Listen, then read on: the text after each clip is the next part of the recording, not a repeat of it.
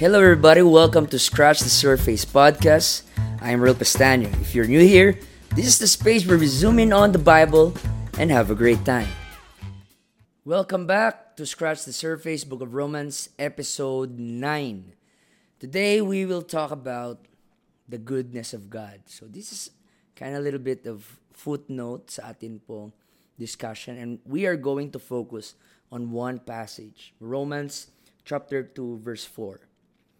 Or despisest thou the riches of his goodness and forbearance and longsuffering, not knowing that the goodness of God leadeth thee to repentance. So we will talk about the goodness of God. Is God really good? So, the reason why gusto ko itong madiscuss because the goodness of God has been the most misinterpreted, misrepresented, and abused nature of God, including myself. None of us is exempted. I am afraid, and we should all be afraid, that we become so used and comfortable sa goodness ng Panginoon that we end up thinking that we deserve it. And we have forgotten kung anong pinaka-point bakit mabuti ang Diyos sa atin. We understand the goodness of God, but have we realized why He is good to us? Is God really good? Yan palagi ang tanong ng mga atheists, ng mga skeptics, and even Christians. Sometimes yan din ang tanong pag may problema at pagsubok sa buhay.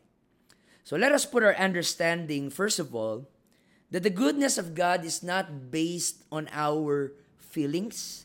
It's not based on our situation.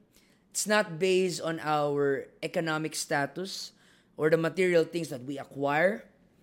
But the goodness of God is based solely on His nature and what the Bible says.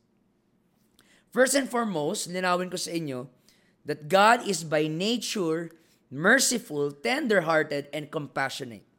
The goodness of God is the nature of God.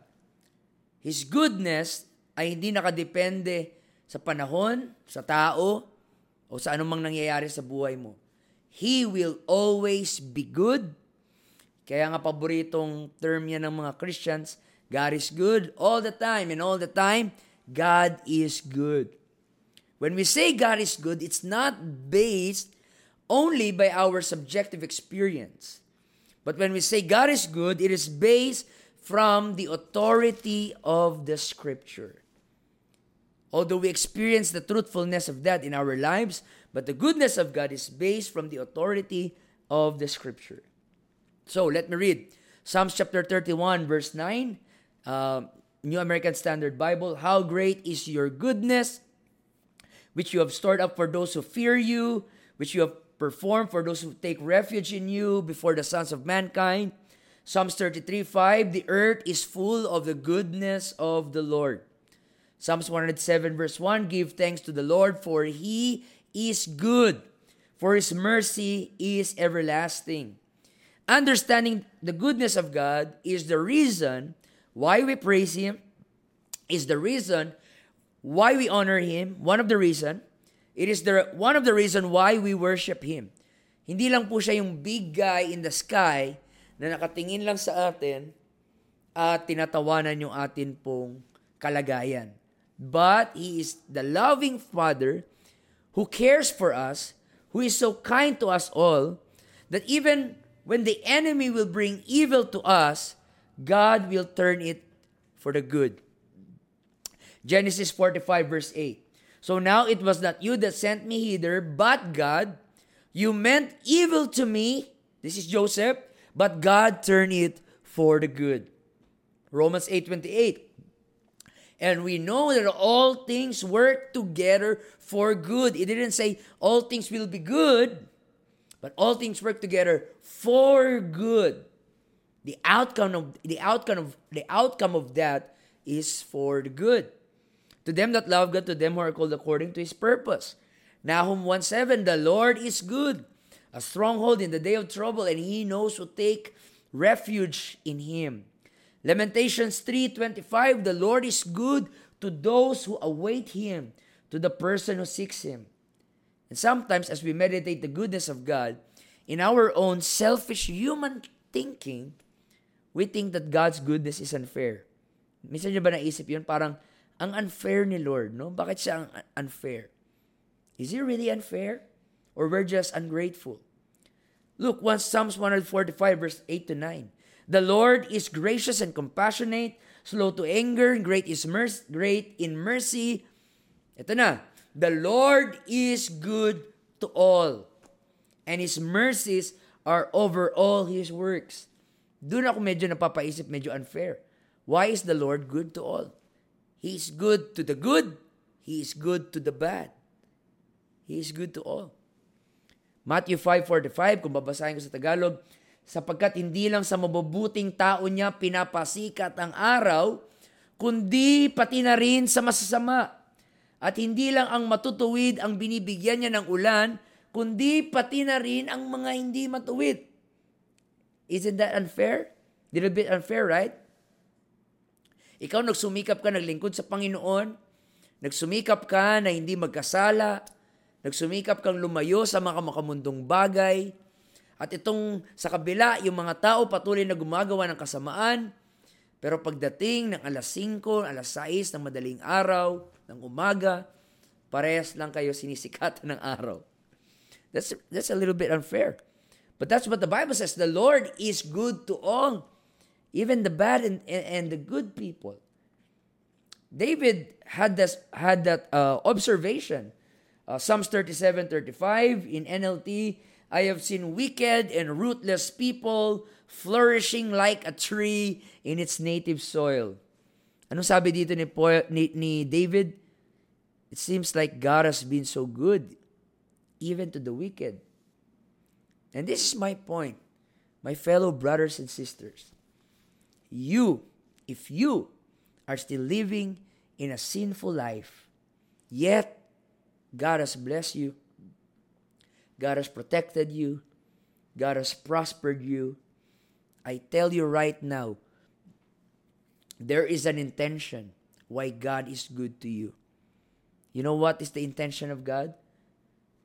Here in Romans 2:4, the goodness of God is to lead you to repentance.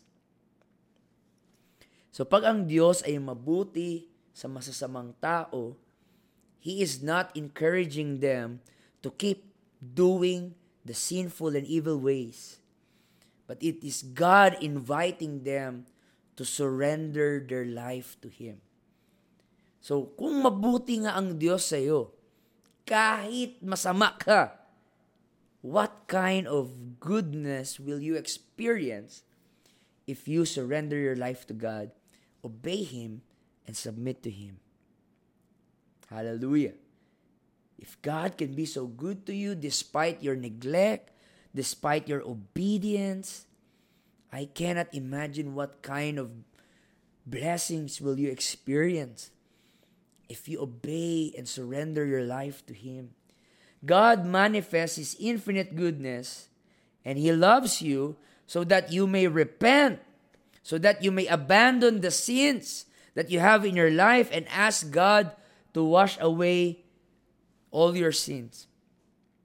Kung ikaw ay merong hard heart, lukewarm spirit, rebellious spirit, lo and behold, you still wake up in the morning with the sun shining. You can still enjoy the moonlight, the nature, the plants, the mountain, the animals, the flowers, the ocean, the air, the rain, the water, the food, the friends, music, and sports.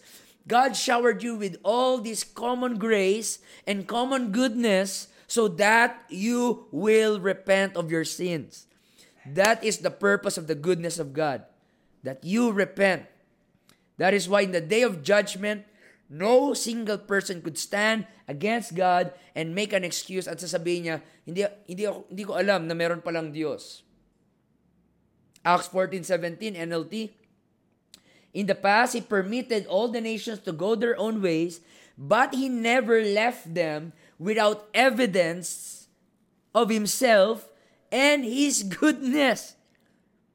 He has been so good. Kahit sa kabila ng pinaggagawa mong kalokohan at kasamaan, sinikatan ka pa rin ng araw. Humihinga ka pa rin. Nagfa-function pa rin yung katawan mo. Why? Because God is so good to you. God is so good to me. God is so good to us. And that goodness is inviting us to repent. Psalms 145 verse 8 is correct. The Lord is good to all. Pero anong response natin, mga kapatid, sa kabutihan ng Diyos? The Bible says we neglect it and we despise it. So, kung patuloy ka na nag-e-enjoy sa goodness ng Diyos, pero hindi ka nagsisisi sa iyong kasalanan, you have mocked and insult and abuse the goodness of God. And in the Bible, hindi lang po sinabing goodness of God. Meron din po tinawag sa Bible na the forbearance of God, the tolerance of God, the patience of God. Not God could kill you instantly sa karumal-dumal na kasalanan na ginawa mo, but he did not. He did not kill you. He did not end your life because He is still patient with you, waiting for you to repent. Genesis 18:32, God would forbear all the sins of Sodom and Gomorrah for the sake of 10 righteous people. Sabi ng Panginoon, just give me 10 righteous people. I will not burn Sodom and Gomorrah. Nehemiah 9:30, God would not pronounce judgment without giving years of forbearance. Or ito yung tinatawag natin na grace period. Sabi ng Panginoon, for many years I forbear them. You see, hindi a-unleash ang Diyos ng kanyang galit, ng kanyang fury, na wala mo ng mahabang grace period na binigay. Merong forbearance ang Diyos. He will not judge instantly a nation dahil lang nakagawa ng isang kasalanan, but He has forbearance. Okay? 1 Peter 3:20, sa days of Noah, yung days of Noah ay manifestation ng long suffering ng Diyos. Sa Tagalog, ito ang pagtitimpi ng Diyos. Nagtimpi ang Diyos. Nagalit siya sa ginawa mo, nagalit siya sa ginawa ng tao, pero nagtimpi siya. At imbes na ibuhos niya ang galit niya, binuhos niya ang kanyang kabutihan. At yung kabutihan niya magtutulak sa iyo na magsisi. 2 Peter 3:9, He was long-suffering to us, that we may all come to repentance.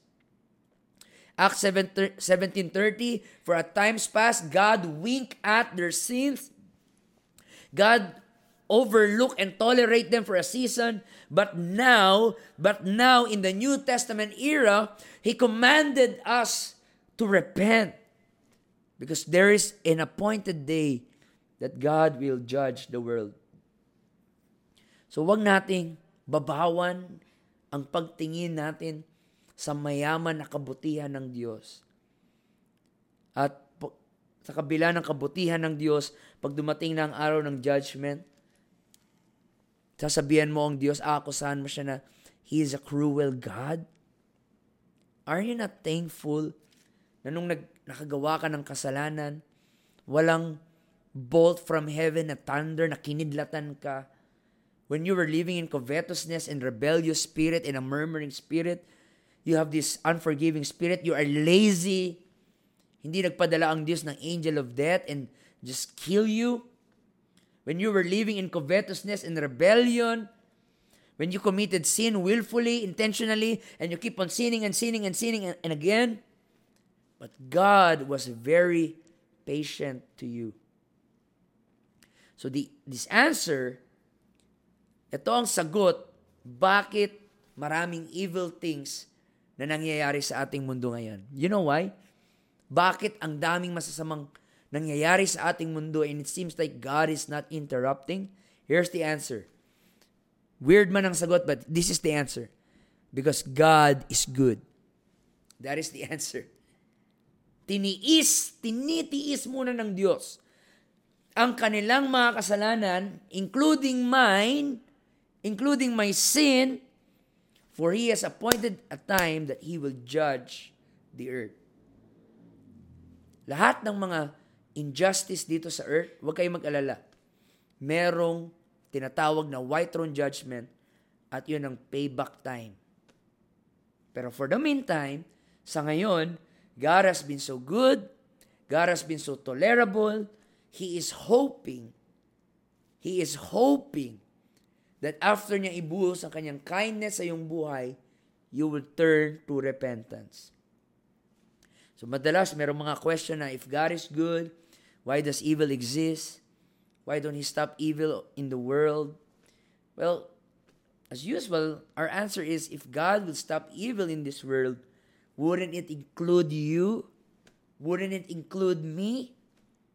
I do evil every day. I commit sin to God. And I'm only here alive, well, and kicking because of the goodness and the forbearance of God. This is not luck. This is mercy. Lamentations chapter 3, 23 to 24. It is of the mercy of the Lord that we are not consumed. They are new every morning. Great is His faithfulness. Hallelujah. So the point is, you will not go to hell because God was bad to you or unfair to you. You will go to hell because you neglect and reject the goodness of God. Alam mo, merong mga tao na sobrang masama na kung patayin lang sana sila ni Lord, I believe the world would be a better place. We would have a better church. We would have a better, better living.